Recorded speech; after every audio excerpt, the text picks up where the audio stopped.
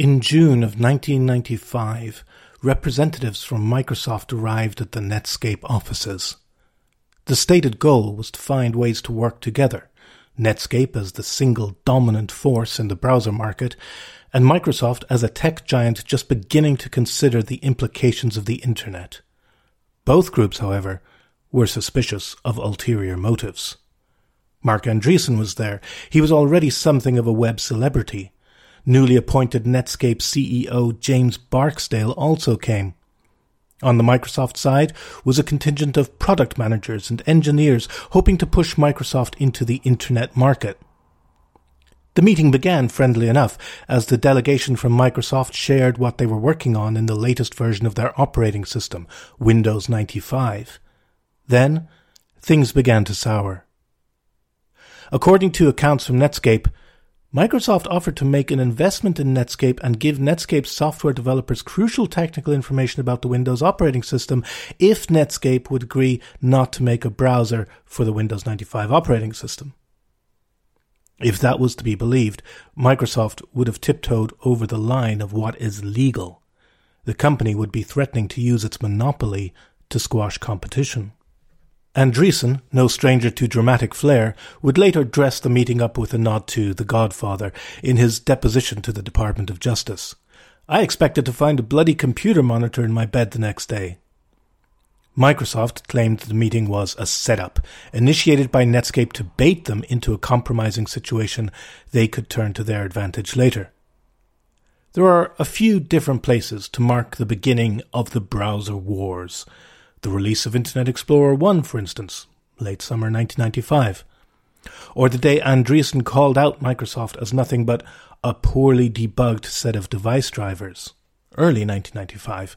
But June 21st, 1995, when Microsoft and Netscape came to a meeting as conceivable friends and left as bitter foes, may be the most definitive.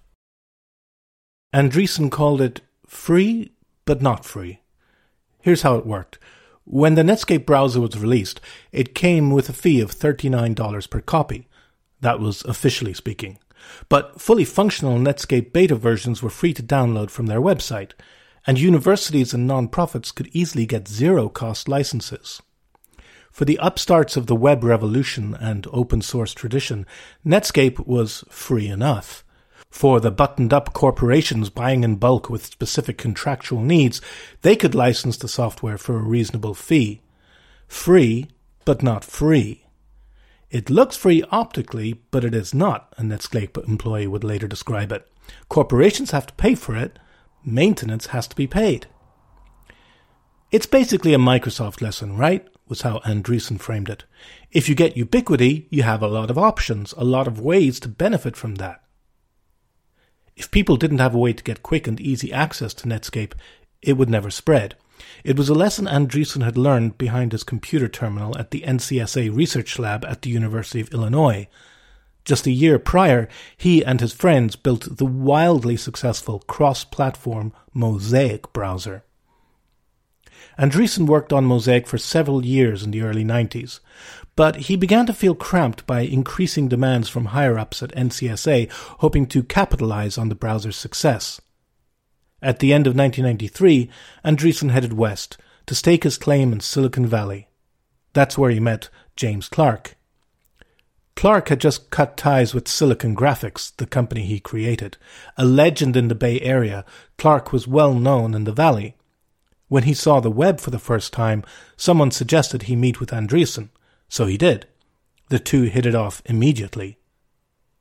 Clark, with his newly retired time and fortune, brought an inner circle of tech visionaries together for regular meetings. For the invitees, it seemed like a wonderful opportunity to talk about ideas, technologies, strategies, one account would later put it.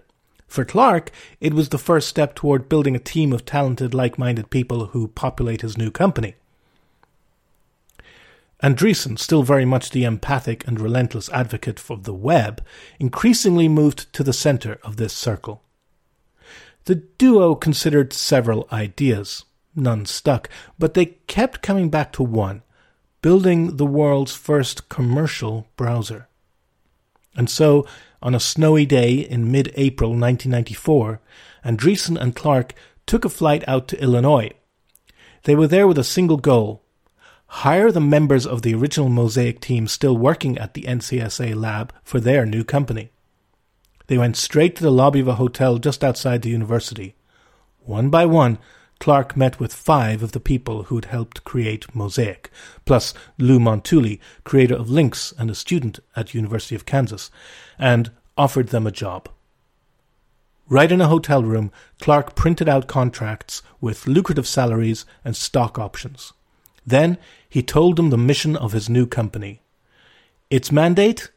Beat Mosaic, was clear, one employee recalled. And by the time Andreessen and Clark flew back to California the next day, they'd have the 6 new employees of the soon-to-be-named Netscape. Within 6 months, they would release their first browser, Netscape Navigator. 6 months after that, the easy-to-use, easy-to-install browser would overrun the market and bring millions of users online for the first time.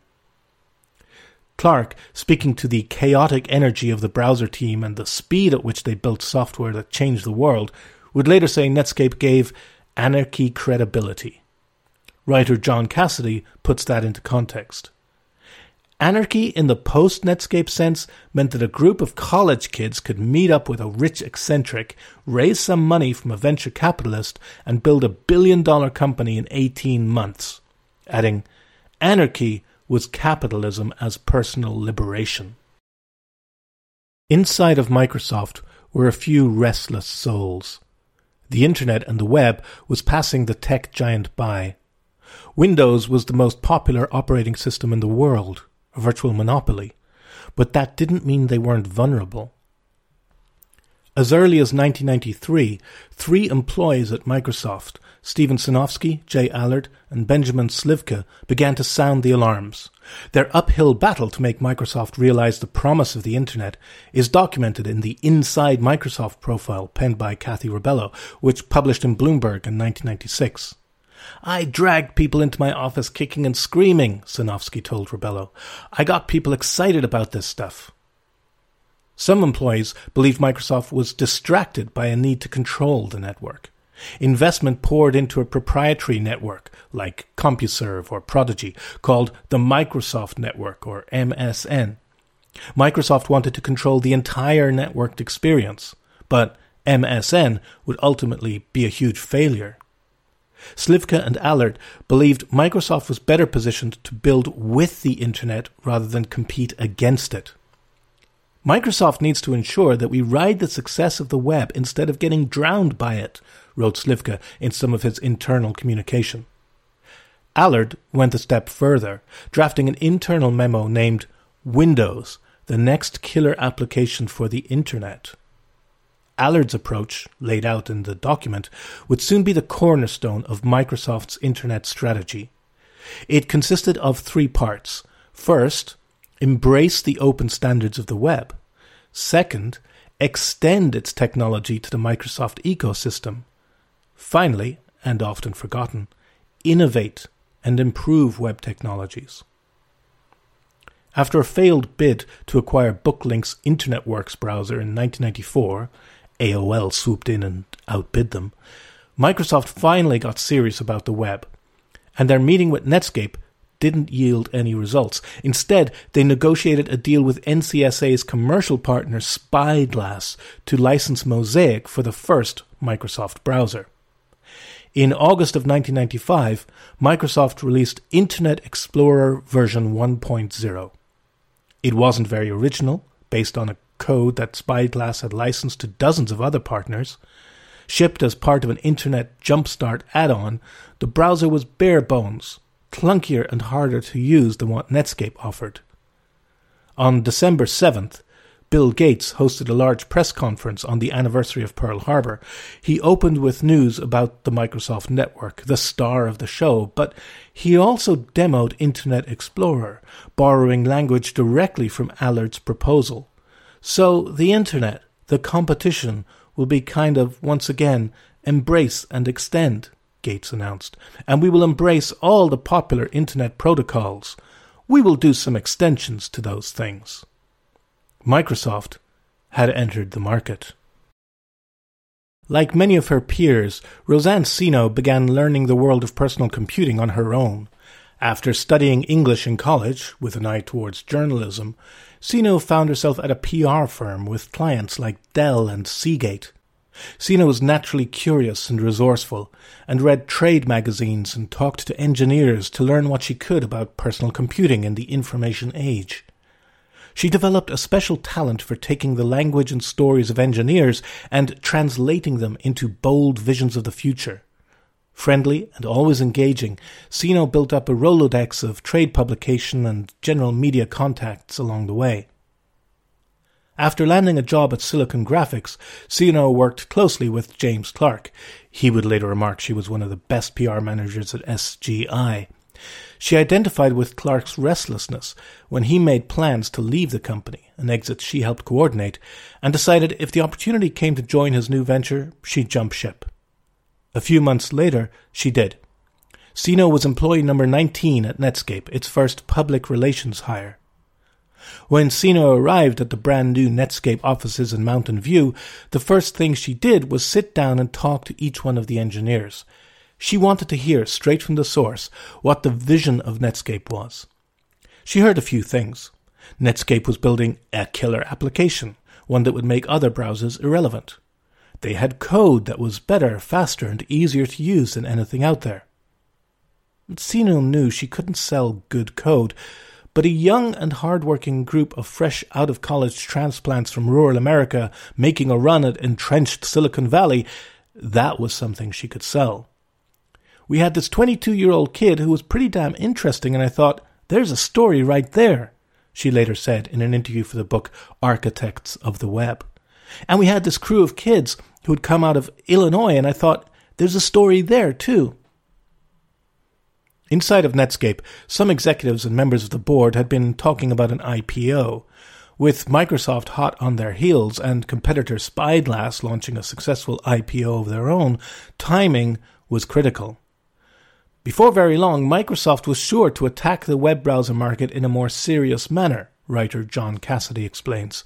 If Netscape was going to issue stock, it made sense to do so while the competition was sparse. Not to mention, a big flashy IPO was just what the company needed to make headlines all around the country. In the months leading up to the IPO, Senow crafted a calculated image of Andreessen for the press. She positioned him as a leader of the software generation, an answer to the now stodgy silicon-driven hardware generation of the 60s and 70s.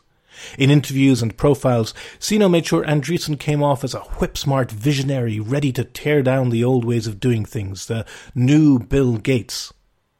That required a fair bit of cooperation from Andreessen. My other real challenge was to build up Mark as a persona, she would later say. Sometimes Andreessen would complain about the interviews. But I'd be like, look, we really need to do this. And he's savvy in that way. He caught on. Soon, it was almost natural, and as Andreessen travelled around with CEO James Barksdale to talk to potential investors ahead of their IPO, Netscape hype continued to inflate. August 9th, 1995, was the day of the Netscape IPO. Employees buzzed around the Mountain View offices, too nervous to watch the financial news beaming from their screens or the TV. It was like saying, don't notice the pink elephant dancing in your living room, Senow later said. They shouldn't have worried. In its first day of trading, the Netscape stock price rose 108%. It was the best opening day for a stock on Wall Street. Some of the founding employees went to bed that night millionaires. Not long after, Netscape released version 2 of their browser.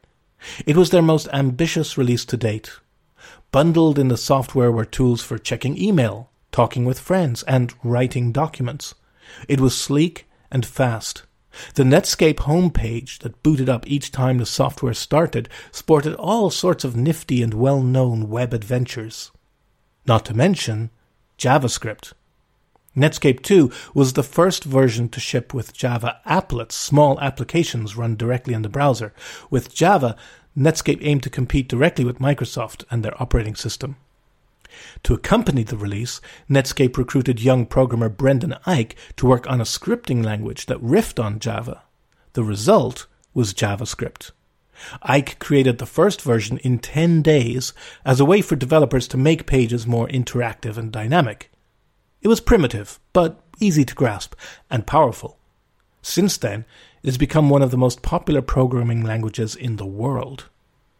Microsoft wasn't far behind, but Netscape felt confident. They had pulled off the most ambitious product the web had ever seen. In a fight between a bear and an alligator, what determines the victor is the terrain, Andreessen said in an interview from the early days of Netscape. What Microsoft just did was move into our terrain. There's an old adage at Microsoft that it never gets something right until version 3.0. It was true even of their flagship product, Windows, and has notoriously been true of its most famous applications. The first version of Internet Explorer was a rushed port of the Mosaic code that acted as little more than a public statement that Microsoft was going into the browser business. The second version, released just after Netscape's IPO in late 1995, saw rapid iteration but lagged far behind. With Internet Explorer 3, Microsoft began to get the browser right. Microsoft's big, showy press conference hyped Internet Explorer as a true market challenger. Behind the scenes, it operated more like a skunkworks experiment. 6 people were on the original product team, in a company of tens of thousands. A bit like the original Mac team, the IE team felt like the vanguard of Microsoft, one-time Internet Explorer lead Brad Silverberg would later say. The vanguard of the industry, fighting for its life. That changed quickly. Once Microsoft recognized the potential of the web, they shifted their weight to it. In Speeding the Net, a comprehensive account of the rise of Netscape and its fall at the hands of Microsoft, authors Josh Quittner and Michelle Slattle described the Microsoft strategy. In a way, the quality of it didn't really matter.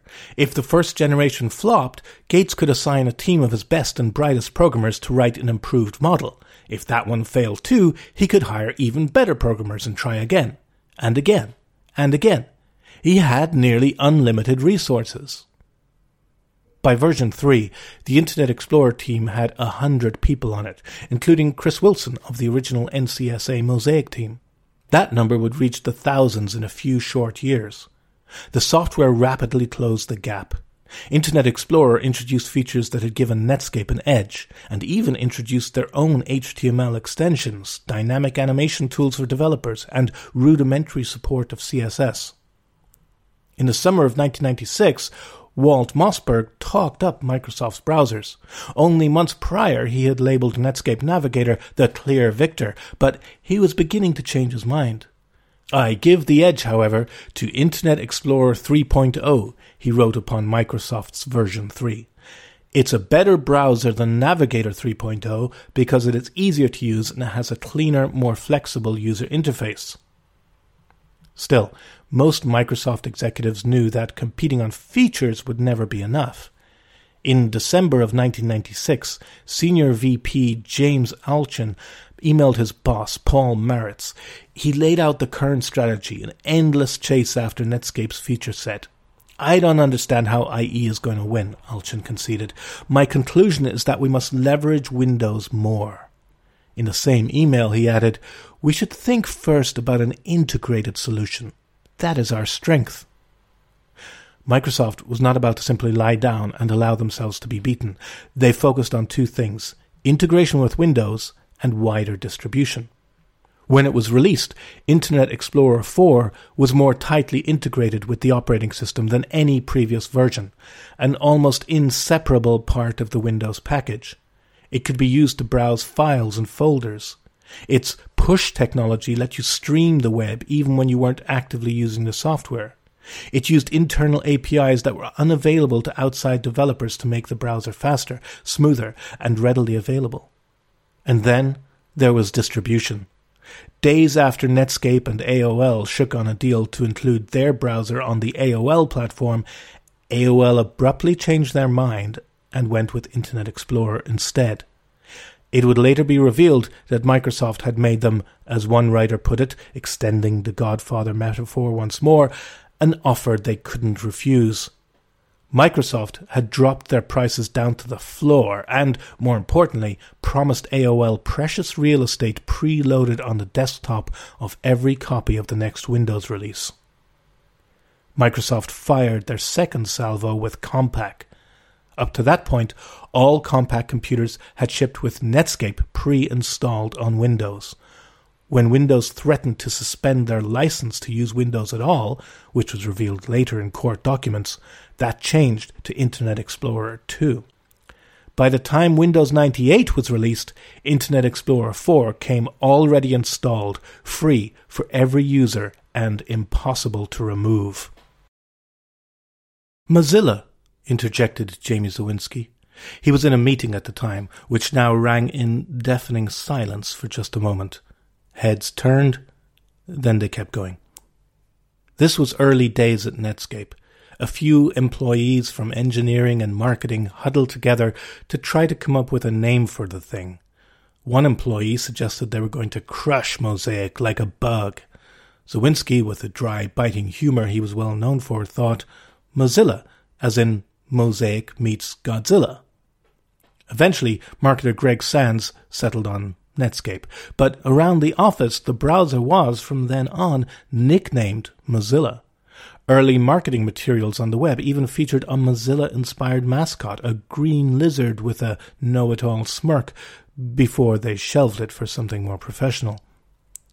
It would be years before the name would come back in any public way, and Zawinski would have a hand in that too. Zawinski had been with Netscape since almost the beginning. He was employee number 20, brought in right after Roseanne Sino, to replace the work that Andreessen had done at NCSA, working on the flagship version of Netscape for X Windows. By the time he joined, he already had something of a reputation for solving complex technical challenges. Zawinski's earliest memories of programming date back to 8th grade. In high school, he was a terrible student, but he still managed to get a job after school as a programmer, working on the one thing that managed to keep him interested: code. After that, he started work for the startup Lucid Incorporated, which boasted a strong pedigree of programming legends at its helm.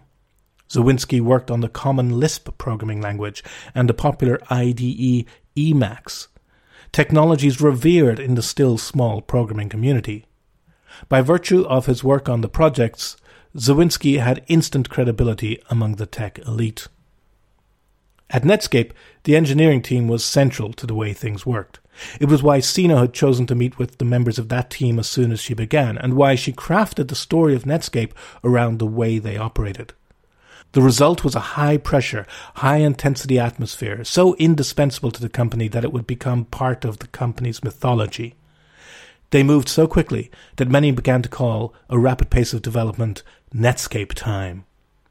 It was a really great environment. I really enjoyed it, Zawinski would later recall. Because everyone was so sure they were right, we fought constantly, but it allowed us to communicate fast. But tempers did flare.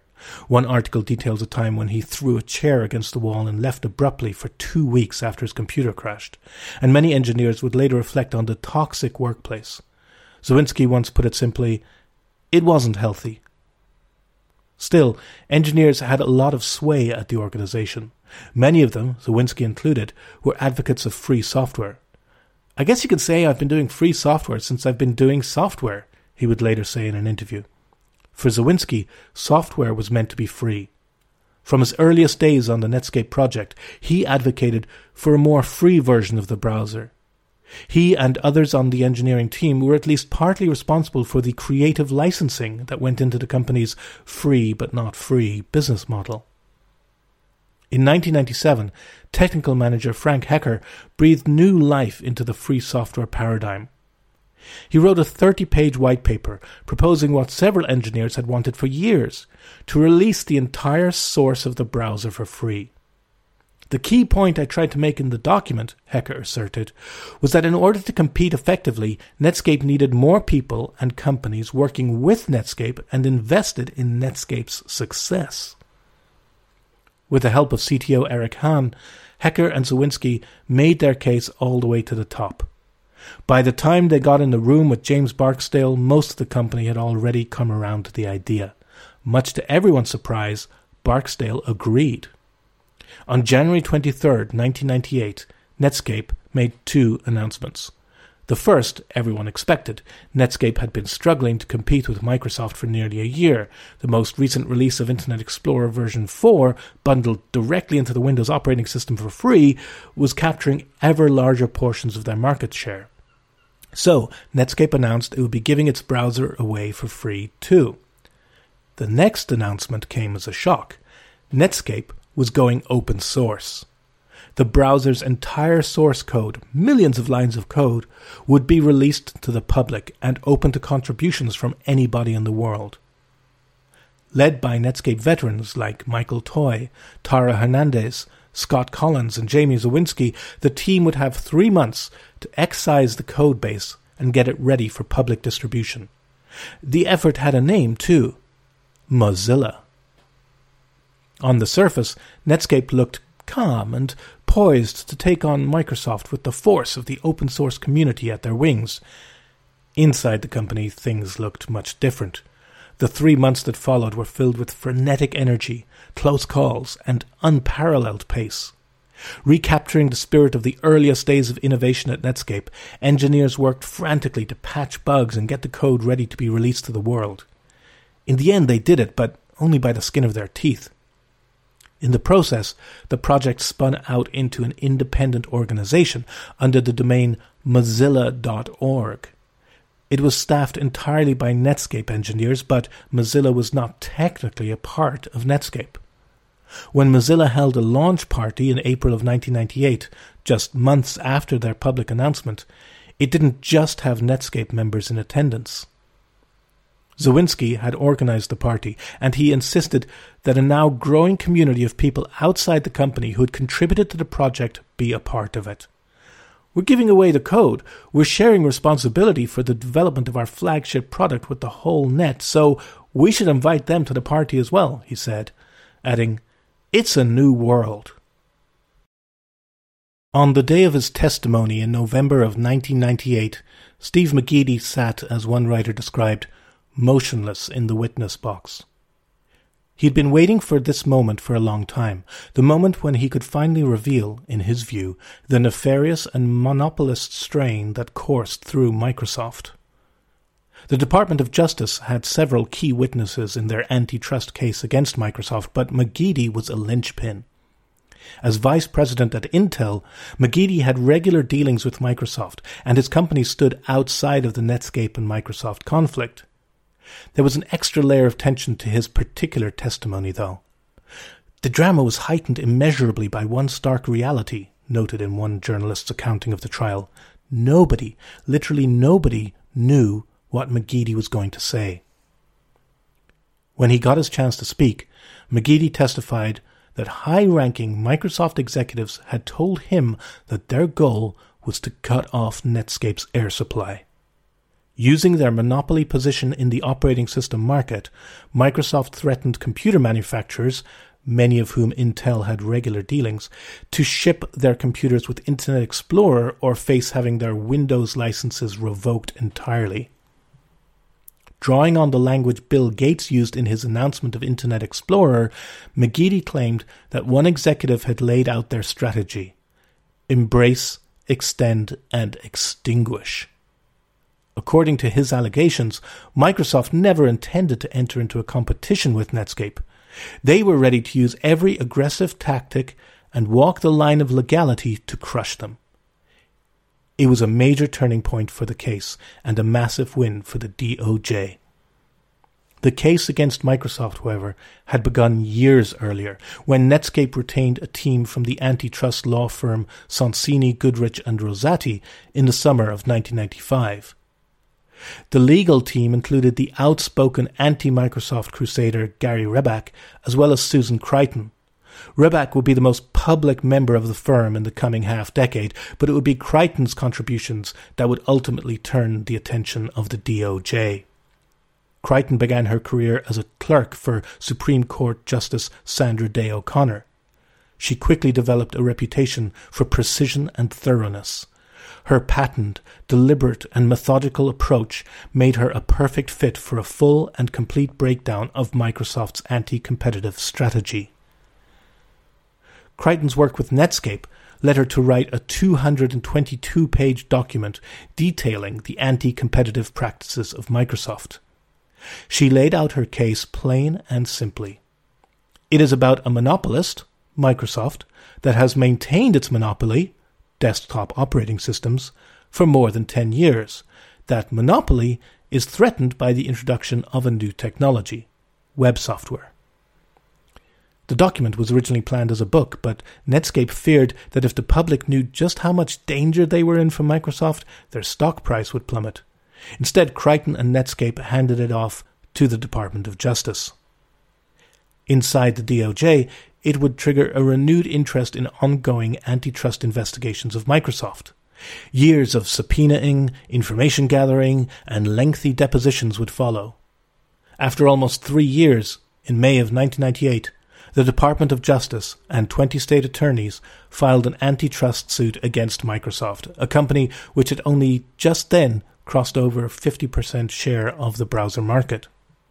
No firm should be permitted to use its monopoly power to develop a chokehold on the browser software needed to access the Internet, announced Janet Reno, the prosecuting attorney general under President Clinton when charges were brought against Microsoft. At the center of the trial was not necessarily the stranglehold Microsoft had on the software of personal computers, not technically an illegal practice. It was the way they used their monopoly to directly counter competition in other markets. For instance, the practice of threatening to revoke licenses to manufacturers that packaged computers with Netscape. Netscape's account of the June 1995 meeting factored in as well. When Andreessen was asked why he had taken such detailed notes on the meeting, he replied, "I thought it might be a topic of discussion at some point with the US government on antitrust issues." Throughout the trial, both publicly and privately, Microsoft reacted to scrutiny poorly. They insisted that they were right, that they were doing what was best for the customers. In interviews and depositions, Bill Gates would often come off as curt and dismissive, unable or unwilling to yield to any cessation of power. The company insisted that the browser and operating system were coexistent, one could not live without the other, a fact handily refuted by the judge when he noted that he had managed to uninstall Internet Explorer from Windows in less than 90 seconds. The trial became a national sensation as tech enthusiasts and news junkies waited with bated breath for each new revelation. In November of 1999, the presiding judge issued his ruling. Microsoft had, in fact, used its monopoly power and violated antitrust laws. That was followed in the summer of 2000 by a proposed remedy. Microsoft was to be broken up into 2 separate companies, one to handle its operating software and the other its applications. When Microsoft has to compete by innovating rather than reaching for its crutch of the monopoly, it will innovate more, it will have to innovate more, and the others will be free to innovate, Iowa State Attorney General Tom Miller said after the judge's ruling was announced. That never happened. An appeal in 2002 resulted in a reversal of the ruling, and the Department of Justice agreed to a lighter consent decree. By then, Internet Explorer's market share stood at around 90%. The browser wars were, effectively, over. Are you looking for an alternative to Netscape and Microsoft Explorer? Do you like the idea of having an MDI user interface and being able to browse in multiple windows? Is your browser slow? Try Opera. That short message announced Opera to the world for the first time in April of 1995, posted by the browser's creators to a Usenet forum about Windows. The tone of the message, technically meticulous, a little pointed, yet genuinely idealistic, reflected the philosophy of Opera's creators, John Stevenson von Tetzchner and Geir Ivarsoy. Opera, they claimed, was well aligned with the ideology of the web. Opera began as a project run out of the Norwegian telecommunications firm Telenor.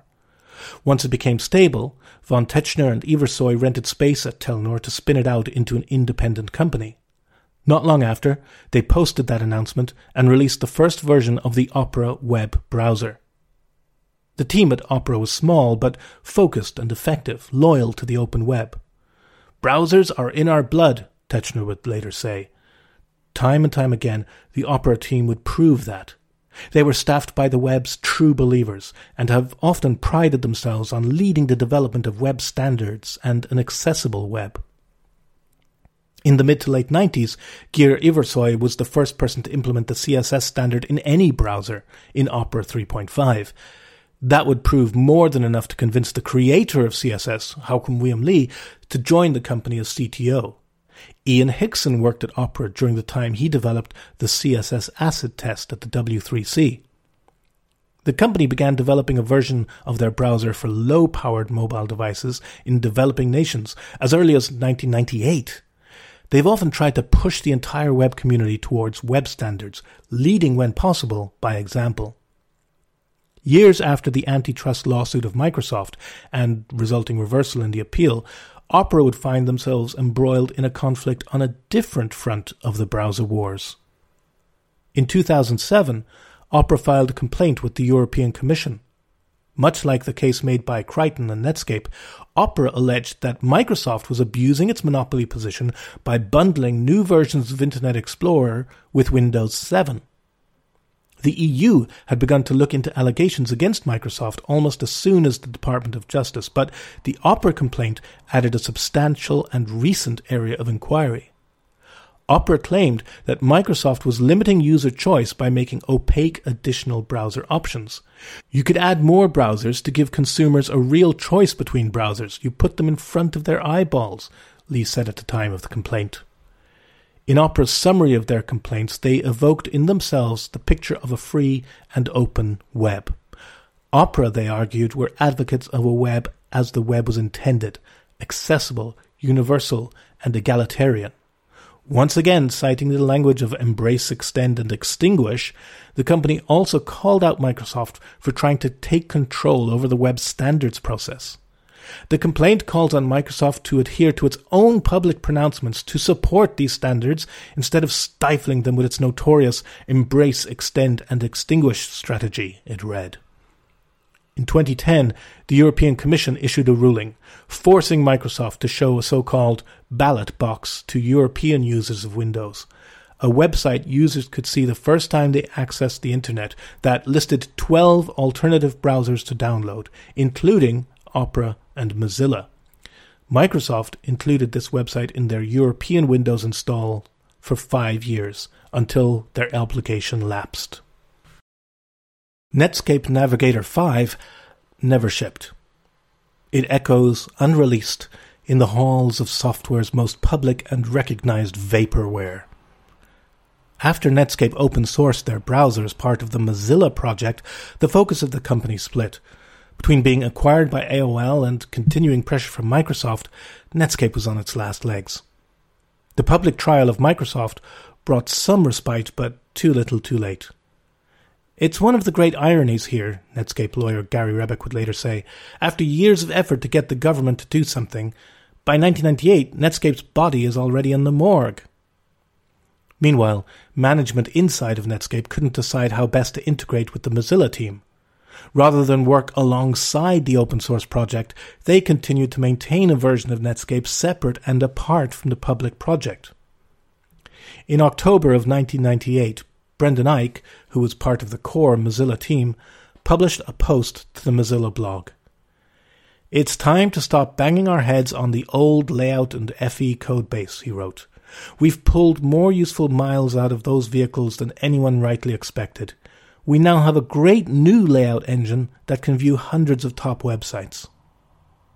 Many Mozilla contributors agreed with the sentiment, but the rewrite Eich proposed would spell the project's initial downfall. While Mozilla tinkered away on a new rendering engine for the browser, which would soon be known as Gecko, Netscape scrapped its planned version 5. Progress ground to a halt. Zawinski, one of the Mozilla team members opposed to the rewrite, would later describe his frustration when he resigned from Netscape in 1999. "It constituted an almost total rewrite of the browser, throwing us back 6 to 10 months. Now we had to rewrite the entire user interface from scratch before anyone could even browse the web or add a bookmark." Scott Collins, one of the original Netscape programmers, would put it less diplomatically. You can't put 50 pounds of crap in a 10-pound bag. It took 2 years, and we didn't get out of 5.0, and that cost us everything. It was the biggest mistake ever. The result was a world-class browser with great standard support and a fast-running browser engine. But it wasn't ready until April of 2000, when Netscape 6 was finally released. By then, Microsoft had eclipsed Netscape, owning 80% of the browser market. It would never be enough to take back a significant portion of that browser share. "I really think the browser wars are over," said one IT exec after the release of Netscape 6. He was right. Netscape would sputter out for years. As for Mozilla, that would soon be reborn as something else entirely.